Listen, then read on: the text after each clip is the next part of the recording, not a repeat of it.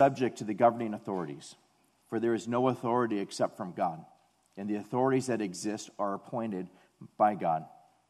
Therefore, whoever resists the authority resists the ordinance of God, and those who resist will bring judgment on themselves. For rulers are not a terror to good works, but to evil. Do you want to be unafraid of the authority? Do what is good, and you'll have praise from the same. For he is God's minister to you for good. But if you do evil, be afraid, for he does not bear the sword in vain. For he is God's minister, an avenger to execute wrath on him who practices evil. Therefore, you must be subject not only because of wrath, but also for conscience sake. For because of this, you also pay taxes, for they are God's ministers attending continually to this very thing. Render therefore to all their due, taxes to whom taxes are due, customs to whom customs, fear to whom fear, honor to whom honor.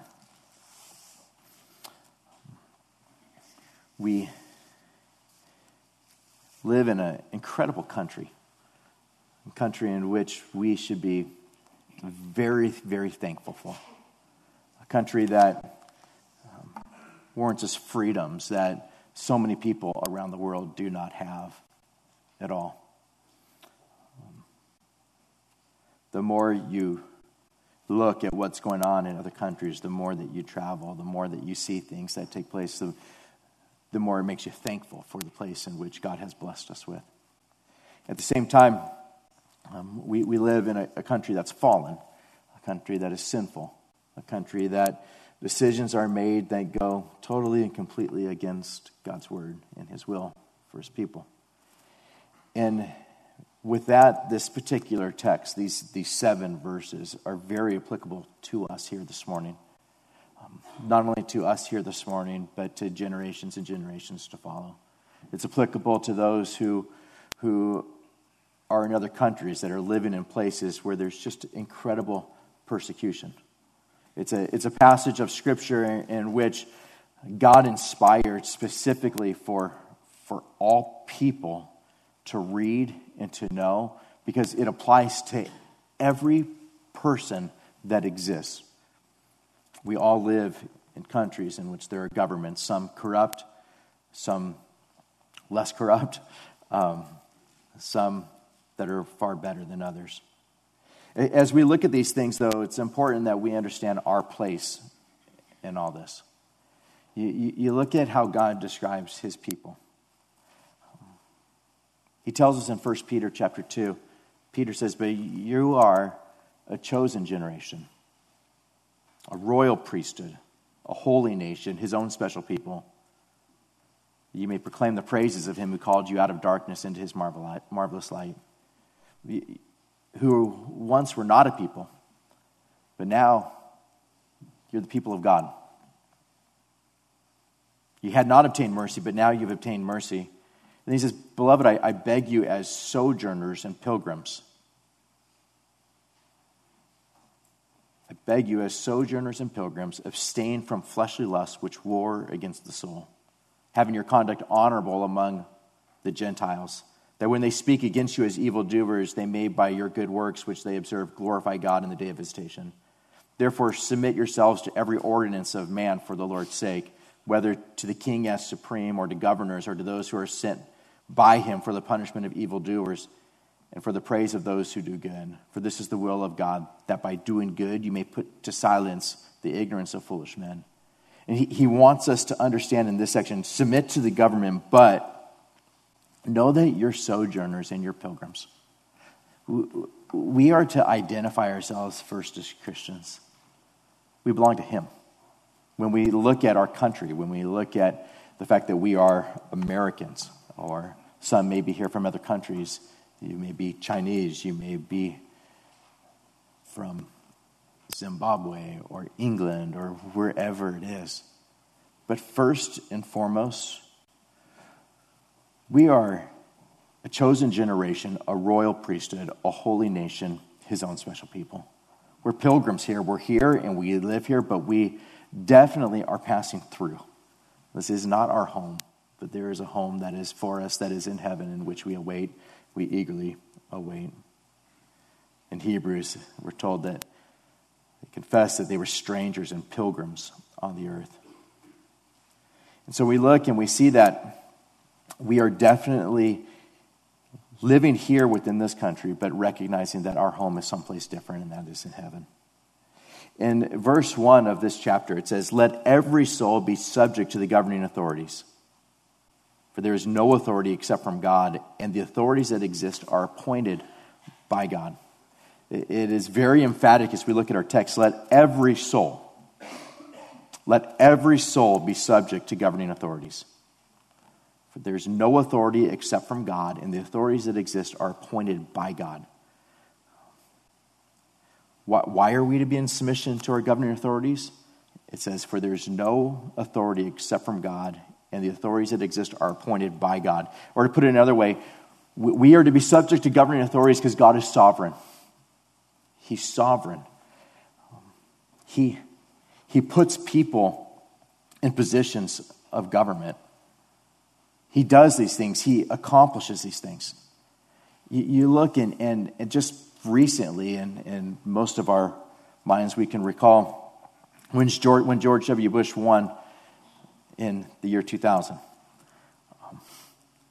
I don't know about you, but that was an interesting time for us, wasn't it? I'm one of the guys that, like, I'll have my map out during the election. Okay, we got this state. We didn't get this state. We got this one. Okay, now we lost that one. We have to get this one in order to win. But if we don't get that one, then we got to get these two, and it doesn't look good for us. And so I have it like mapped out, and I'm like looking at it, and I'm sometimes excited and most often discouraged. And so you look, and you're six. You got to a place that night in which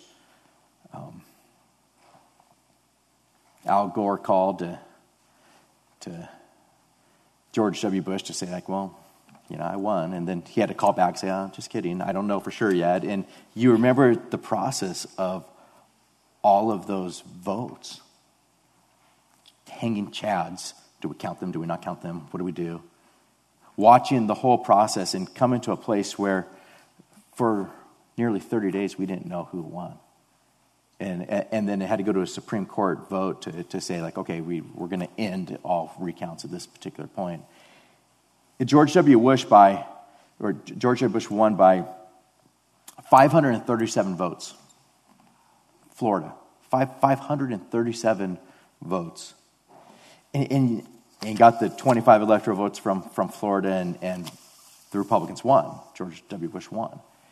And you look and all that had to take place to make that happen. And you look and just to say, okay, whether I wanted this guy to win or that guy to win or however it was, to be able to set back and say, you know what, God's sovereign over it all. Whoever he desires to win at this particular time will win. I mean, to have such great confidence in that, to be able to look and say, God does things. I mean, there were times in that election where I felt like it radically changed the election. The debate in which Bush and Gore were there debating, and Bush would talk, and Al Gore would roll his eyes like, give me a break. I mean, and people that were watching, it's like, you're not nice. And so he lost a ton of votes there. But then the next time there was a debate, he's like, okay, is it okay for me to talk now? And you saw like the total opposite of the previous one, and people thought, oh, okay, you're fake. And to watch like that, and I'm watching thinking, okay, that had to have cost him more than 537 votes. Just a particular moment in the election. You look and you see other elections that have been close. John F. Kennedy beat Richard Nixon in 1960 by 112,000 votes out of the 69 million votes that were cast. You look and you see that God does things. It should be something that is a great comfort to us, because there's times in which there are people who get elected in which I think maybe this is just God judgment upon this people. Maybe it is a tool that he will use to bring them to repentance. There's times in which elections go through, and I think I hardly won anything this year. Hardly anything that I voted for won. And you can become incredibly discouraged, or to be able to look and say, okay, this is not my home. My home is someplace different. To look and to be able to trust God's sovereignty in all these things. To King Nebuchadnezzar, it was said in Daniel 4, the Most High rules in the kingdoms of men. He gives it to whomever he wills. He rules in the kingdoms of men, and he gives it to whomever he wills. You see it in Daniel 4, where King speaks, and he says, is not this great Babylon that I have built for a royal dwelling by my mighty power and for the honor of my majesty? He's walking around his kingdom. Is this not great Babylon that I built? Just incredible pride. Here is someone who is a king. Here is someone who is a tyrant. And he's looking at his kingdom. Look at what I've built. Look at this great Babylon. Look at these gardens. Look at all that is here. Look at what I've built. And it says that while the word was still in the king's mouth, while he was still saying it, there was a voice that came from heaven. So he's saying, is this not great Babylon that I built? And as those words are still coming out of his mouth, there's a voice that comes down from heaven saying, King Nebuchadnezzar, to you it is spoken. The kingdom has departed from you. They shall drive you from men, and your dwelling shall be with the beast of the field. And they shall make you eat grass with like oxen. And 7 times shall pass over you until you know that the Most High rules in the kingdom of men. He gives it to whomever he chooses. That very hour, the word of the Lord fulfilled concerning Nebuchadnezzar, and he was driven from men and ate grass like oxen.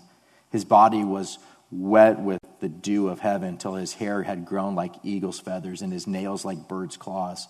And at the end of the time, it says, I, Nebuchadnezzar, lifted my eyes to heaven, and my understanding returned to me. And I blessed the Most High and praised and honored him who lives forever. For his dominion is an everlasting dominion.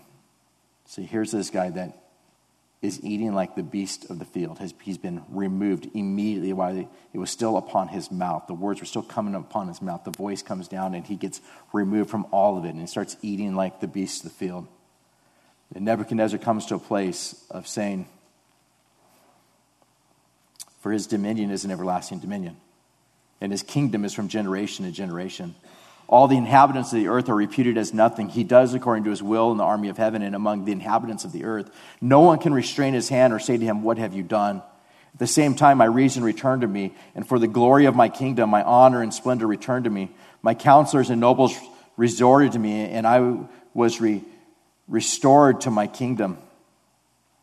And excellent majesty was added to me. Now I, Nebuchadnezzar, praise and extol the honor of the King of heaven, all of whose works are truth and his ways justice, and those who walk in pride he is able to put down. Just radical, most powerful king, and he's just like, he rules and he is able to just put me down. He's able to bring me to a place of eating like just an animal. We saw that with Saddam Hussein, didn't we? Also, someone who looked at himself as being like that of Nebuchadnezzar there in the same particular region. And there was that time where he was hiding and he was in a hole, and even the army general said that looking upon him, like he looked like a rat in a hole when they found him. And you look and you think, God is sovereign over all things. To me, it gives me just incredible comfort. You think of it in the time of Pilate, where he says to Jesus, where are you from? But Jesus gave him no answer. And then Pilate said to him, are you not speaking to me? Do you not know that I have the power to crucify you and the power to release you? And Jesus answered at that point and said, you could have no power at all against me unless it had been given to you from above.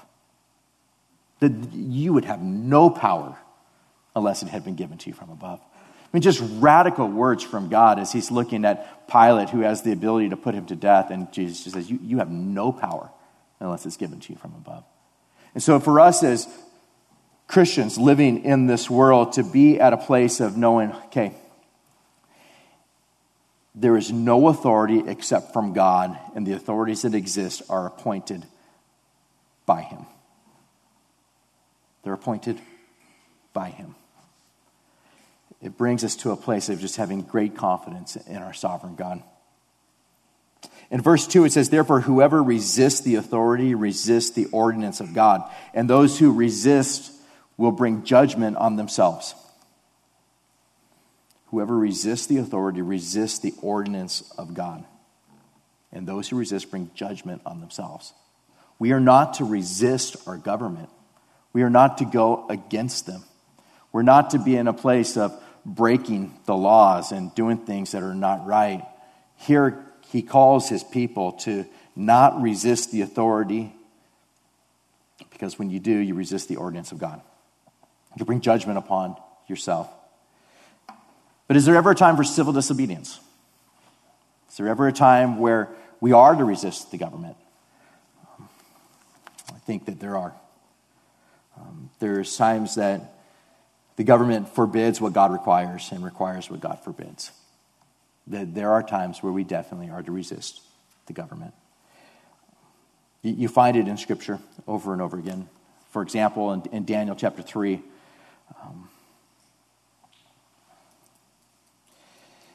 there's a command that goes forward saying, to you it is commanded, O peoples, nations, and languages, that at the time you hear the sound of the horn, the flute, the harp, the lyre, and the psaltery, and symphony with all kinds of music, that you shall fall down and worship the gold image that Nebuchadnezzar has set up. And whoever does not fall down and worship shall be cast immediately into the midst of the burning fiery furnace. Remember that? You got to worship. You got to worship this image. And it says Nebuchadnezzar, in rage and fury, gave the command to bring Shadrach, Meshach, and Abednego. And so they brought these men before the king, and Nebuchadnezzar spoke. Something changed. He spoke like that. Nebuchadnezzar spoke. Apparently, he thundered. It is true, Shadrach, Meshach, and Abednego, that you do not serve my gods or worship the gold image which I have set up. Now, if you are ready at the time that you hear the sound of the horn, flute, harp, lyre, and psaltery, and symphony with all kinds of music, and you fall down and worship the image which I have made, good. But if you do not worship, you shall be cast immediately into the midst of the burning fiery furnace. And who is the God who will deliver you from my hands? Who is the God that's going to deliver you? And so Shadrach, Meshach, and Abednego answered and said to the king, O Nebuchadnezzar, we have no need to answer you in this matter. If that is the case, our God, whom we serve, is able to deliver us from the burning fiery furnace, and he will deliver us from your hand, O king. But if not, let it be known to you, O king, that we do not serve your gods, nor will we worship the gold image which you've set up. You could throw us in the fiery furnace. God's able to deliver us, but even if he doesn't, we will still not bow down and worship the gold image. Regardless of what you say, regardless of what you command, regardless of what you herald, we are not doing it. We're not going to do it. You see it again in Daniel chapter 6, where there's these governors and satraps thronged before the king, and they said, King Darius live forever. And the governors and the king of the kingdom and the administrators and the satraps and counselors and advisors have consulted together to establish a royal statute to make a firm decree that whoever petitions any god or man for 30 days except, O king, shall be cast into the den of lions. And now, O king, establish a decree and sign the writing so that it cannot be changed according to the law of the Medes and Persians, which does not alter. Therefore, King Darius signed the written decree. And when Daniel knew that the writing was signed, he went home. And in his upper room, with his windows open towards Jerusalem, he knelt down on his knees 3 times that day and prayed and gave thanks before his God, as was his custom since early days. Can't pray to any other God, and the first thing he does is go up, open his windows, kneel where everybody's able to see, and he prays 3 times. We obey God rather than men. We see that in Acts chapter 5, where the apostles are told that they are not allowed to preach the gospel anymore. And an angel comes and says, "Go stand in the temple and speak to the people all the words of this life, saying, Did we not strictly command you not to teach in this name? And look, you fill Jerusalem with your doctrine and intend to bring this man's blood on us." But Peter and the other apostles answered and said, "We ought to obey God rather than men." So the angel commands them, go and preach. The government leaders say, "Did we not command you not to do this?" And Peter and the other apostles say, "We ought to obey God rather than men." Our primary obligation is to obey God first. There's no government that has the right to command Christians to perform sinful or unbiblical acts. You see that where Moses' mother lovingly hides her baby rather than allowing him to be put to death according to the law. You find that with Rahab hiding the spies. Over and over again, you see it in Scripture where there are times for civil disobedience. For me, I've thought about this a lot because there's been times where I've done things that are illegal as far as laws are concerned within a country. Going to China, and it's illegal to bring in Bibles and give them away. And yet, on numerous occasions, I've filled my suitcases full of as many Bibles and study tools that I possibly could and have brought them in. I've watched God just work miraculously where I have my bag full of Bibles and there's a line at the airport where everybody's supposed to get their stuff x-rayed. And there's been times where I saw one person just walk right by the x-ray machine and I just followed. And just walked right past the x-ray machine. No one said anything and I just walked out of the airport. And just looking and saying, like, God is he's amazing. The way it is that he does this, the way it is that he makes this possible. Even times where I got caught. I remember being on Hainan Island and there in China, and I got caught. They opened up my bag, and there was just Bibles and study tools and everything, and all these police officers came around immediately within just seconds, and dozens of them, and I'm sitting there just going like, great. I'd be eating rice for the next 10 years here in prison someplace in China, and I sat there just waiting to see what was going to happen. There was the main officer that was there, a woman, just saying, "Why are you bringing all these Bibles into China? This is against the law." And my response was, we wanted to bring them to give them as gifts to people that we met. It's a wonderful thing in America when you meet someone to give them a gift, and we just wanted to give them gifts. Well, you're not allowed to do that. You're not allowed to do that in China. You're not allowed to bring Bibles into China. And I'm just watching all of these dozens of people have all these Bibles in their hand. They're all looking through them, and I'm sitting there just going, great, what's going to happen, And I'm just waiting and waiting. And finally I said, "Why is it illegal to bring Bibles into China?" And she said, "Well, I don't know. It's just the law." And I said, "Well, all it says in there is and I just started going through, this is who man is, and this is what they did, and this is how man fell to sin, and this is what Christ is." And I spent like 15 minutes just preaching the gospel to this lady. That's all it says. And she said, "Well, you cannot bring these in. You can only bring one Bible in." And I said, "Can I give it away?" And I'm feeling more confidence because she said I can bring one Bible in. "Can I give it away?" And she said, "Yes, but you can only bring one Bible in." And I said, "Can I give it to you? Would you want it?" She said, "No, I do not want your Bible." I said, "Okay, I just wanted to see, because if I'm only allowed to bring one in, I could give it away. I'd love to give it to you." And she said, "No, I do not want it." And so they took all the stuff, and I felt like the worst Bible smuggler ever. Like I'm bad at this. I should have hidden it better, And I'm walking out the airport, and this police officer is escorting me out, and we get up to the parking lot. And she says, "I really do want that Bible." Like, if there's any way I could get that Bible, I'd be so thankful. And I said, absolutely. And I gave her the Bible, and she, like, ran to her car and put it in her car. And just to watch and say, like, you know what? God's sovereign even over when I'm a bad Bible smuggler. Has a reason for it. There's a purpose for it. But there's times in which it's appropriate to break the law. In Vietnam, training pastors in the underground church. Being there and just spending hours and hours and hours with them. Not supposed to be there. And yet, God's commanded us to go and to make disciples, hasn't he? Preaching the gospel. Burma, same thing. South Sudan, being in a country in which we were not allowed to go in there. International law said that you were not allowed to fly into any areas that a sovereign state said you couldn't go into. And there was these areas that they said, these are war zones, you're not allowed in. So none of the NGOs were allowed to go into those areas, and we just said, like, we'll go. Chartered planes, flew in there, gave food to people who were literally just starving. I mean, terrible circumstances. It was illegal. We weren't allowed to go in.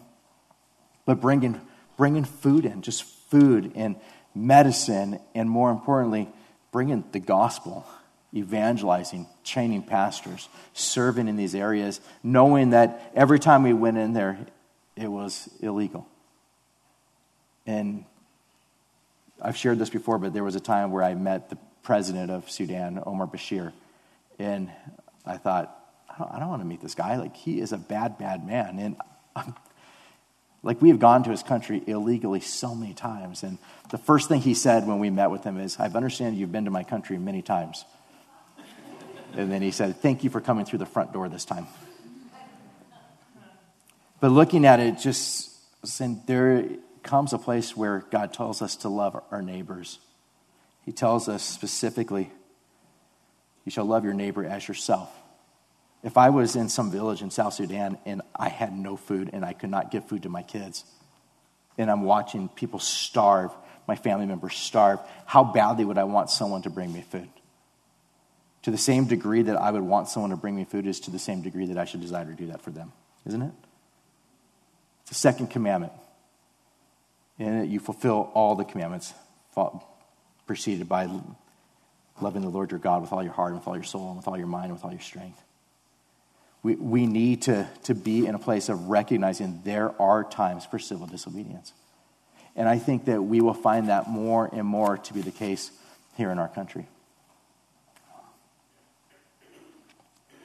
We see that there are things that are being forced upon us. Just this week, there was a baker who was told by a judge that he had to make cakes for homosexual weddings. Came from a judge. You have no choice. You have to make cakes for homosexual couples. I would probably venture to say there will come a day where we would be in the wrong here at our church to not allow homosexual weddings to take place here. Where we are not supposed to speak out of it on homosexuality as it is sin. And I'll tell you, it will never stop here at our church to proclaim God's word and to say, thus saith the Lord, this is what he says is wrong. It's sin.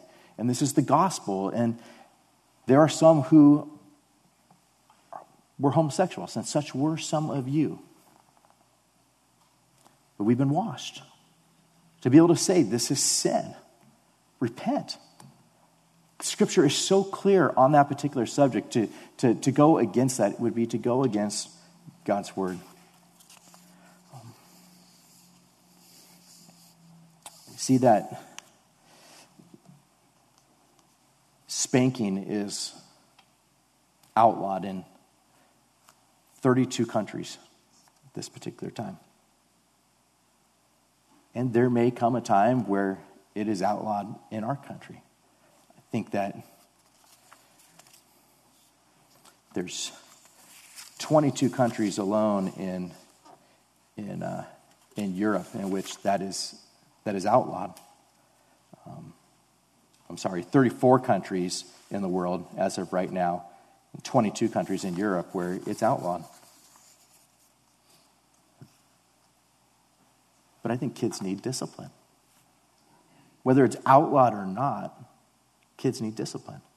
If that ever comes upon us, it already has been brought up in California and it was rejected, but we are one of 2 states in which they've tried to outlaw that.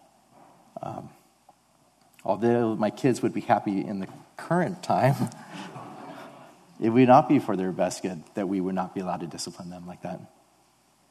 And you look, and there will be times in which we will have to do things in which we say we will obey God rather than men. In verse 3, it says, "For rulers are not a terror to good works, but to evil. Do you want to be unafraid of the authority? Do what is good, and you'll have praise from men.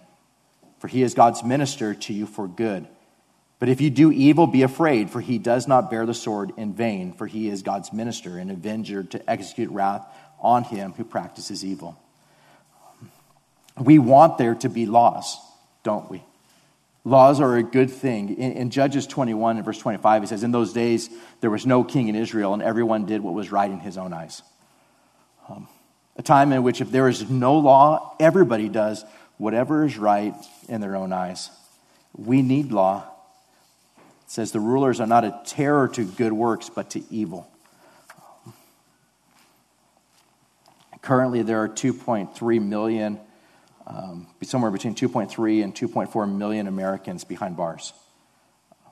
Roughly 1 in every 100 adults. Those that are on parole or probation, if they were included, 1 adult in every 31 is under some correctional supervision.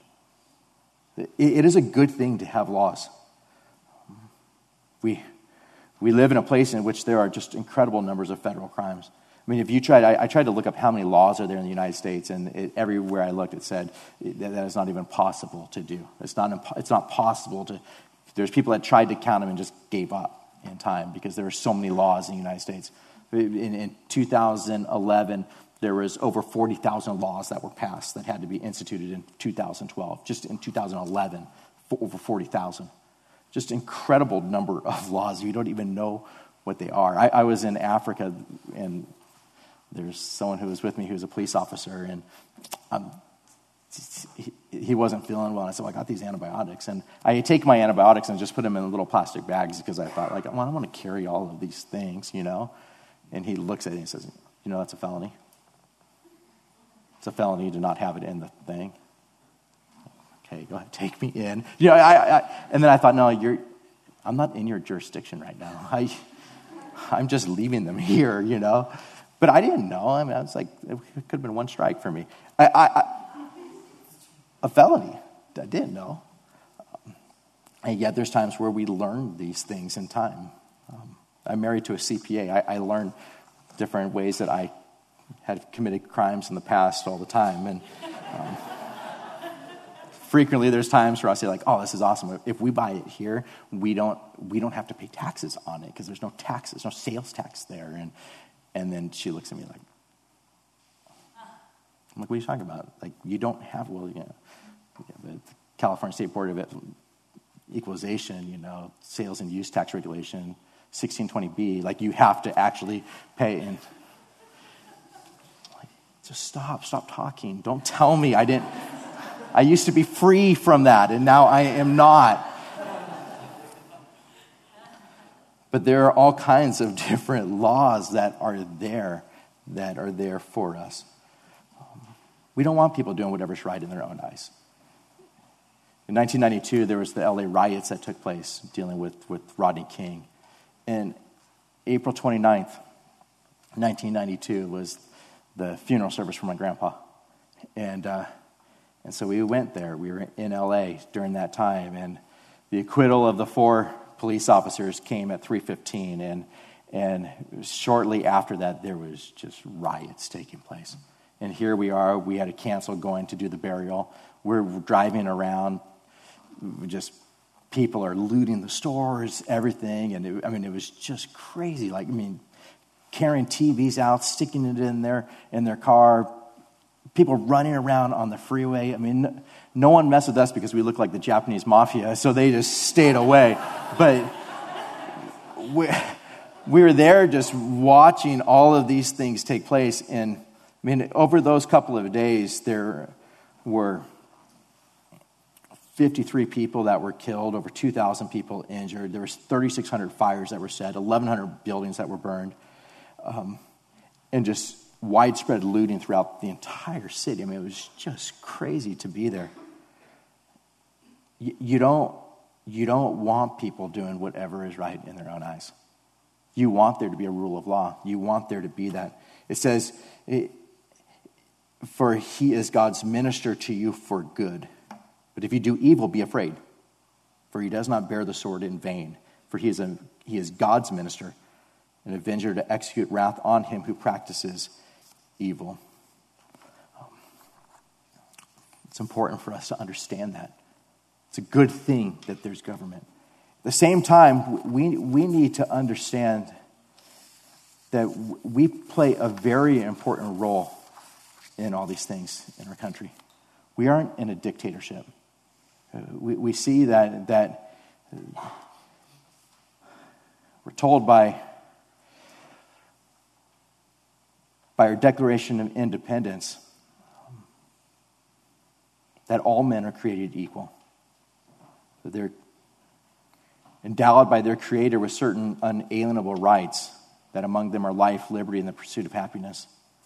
We see that in the Gettysburg Address, the famous line by Abraham Lincoln, where he says that we are a government of the people and by the people, for the people.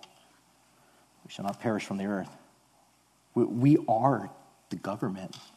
We are to influence laws. We are to be there to vote. We are to be there to influence those who are around us to make this the best place that we possibly could live in. There's things that take place that we need to be informed about. Just this week, there's a debate that's taking place in the New York Supreme Court as to whether chimpanzees should have all the rights of being a legal person. Supreme Court, this week. Chimpanzees.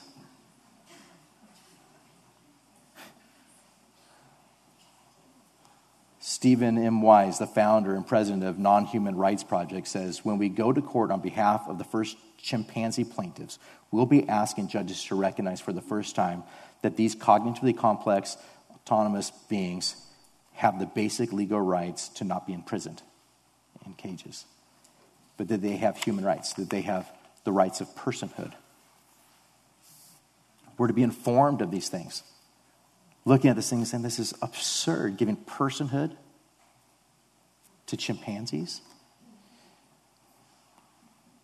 We're to be informed as to what is taking place. There has been a lot that has occurred this year. I read an article that was entitled, How 2013 Became the Greatest Year in Gay Rights History. It says, any day now, the New Mexico Supreme Court may grant same-sex couples the right to get married. At this point, such a ruling may not seem like such a big deal. Prior to last year's elections, gays and lesbians had a civil right to marry in only 6 states. Now they have it in 16. This year represented the true tipping point, says Eric Marcus, author of Making Gay History.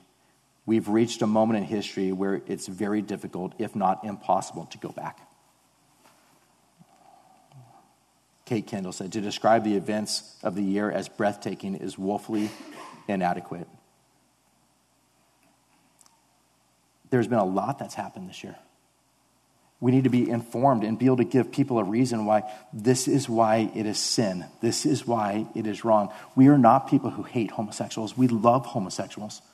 We love them. We love them so much we desire to proclaim the gospel to them. We love them. We see things that are taking place in our country. We're told in God's word, go into all the world and preach the gospel to every creature.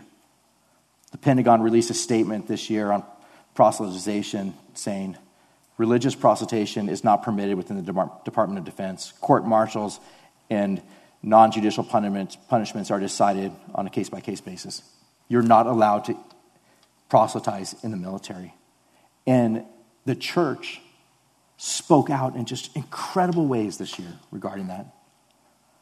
And it was changed to where the position was made. All service members are free to exercise their constitutional right to practice their religion in a manner that is respectful of other individuals' rights, to follow their own belief systems and in ways that are conducive to good order and discipline, and that do not detract from accomplishing the military mission. You are allowed to evangelize. But that came after the church responding to that. This is wrong. How can we not evangelize? You're taking away our freedom to practice religion. We need to be informed. We need to know. We need to vote properly. We need to inform others. We need to be salt here to this earth and say these are things that are right and these are things that are wrong and these things matter. In Romans 13:5 it says, therefore you must be subject not only because of wrath but also for conscience sake. Not only because of wrath, but also for conscience sake. Be subject to them so that your conscience is clear on these things. God wants us to have a clear conscience on it. God wants us to obey the laws that are there within the land. I have a little boy who's just a legalist, and we drive, and he says, Daddy, what's the speed limit here? 65. Why does your speedometer say 68 then? I'm like, dude, move in your car seat, man. Like,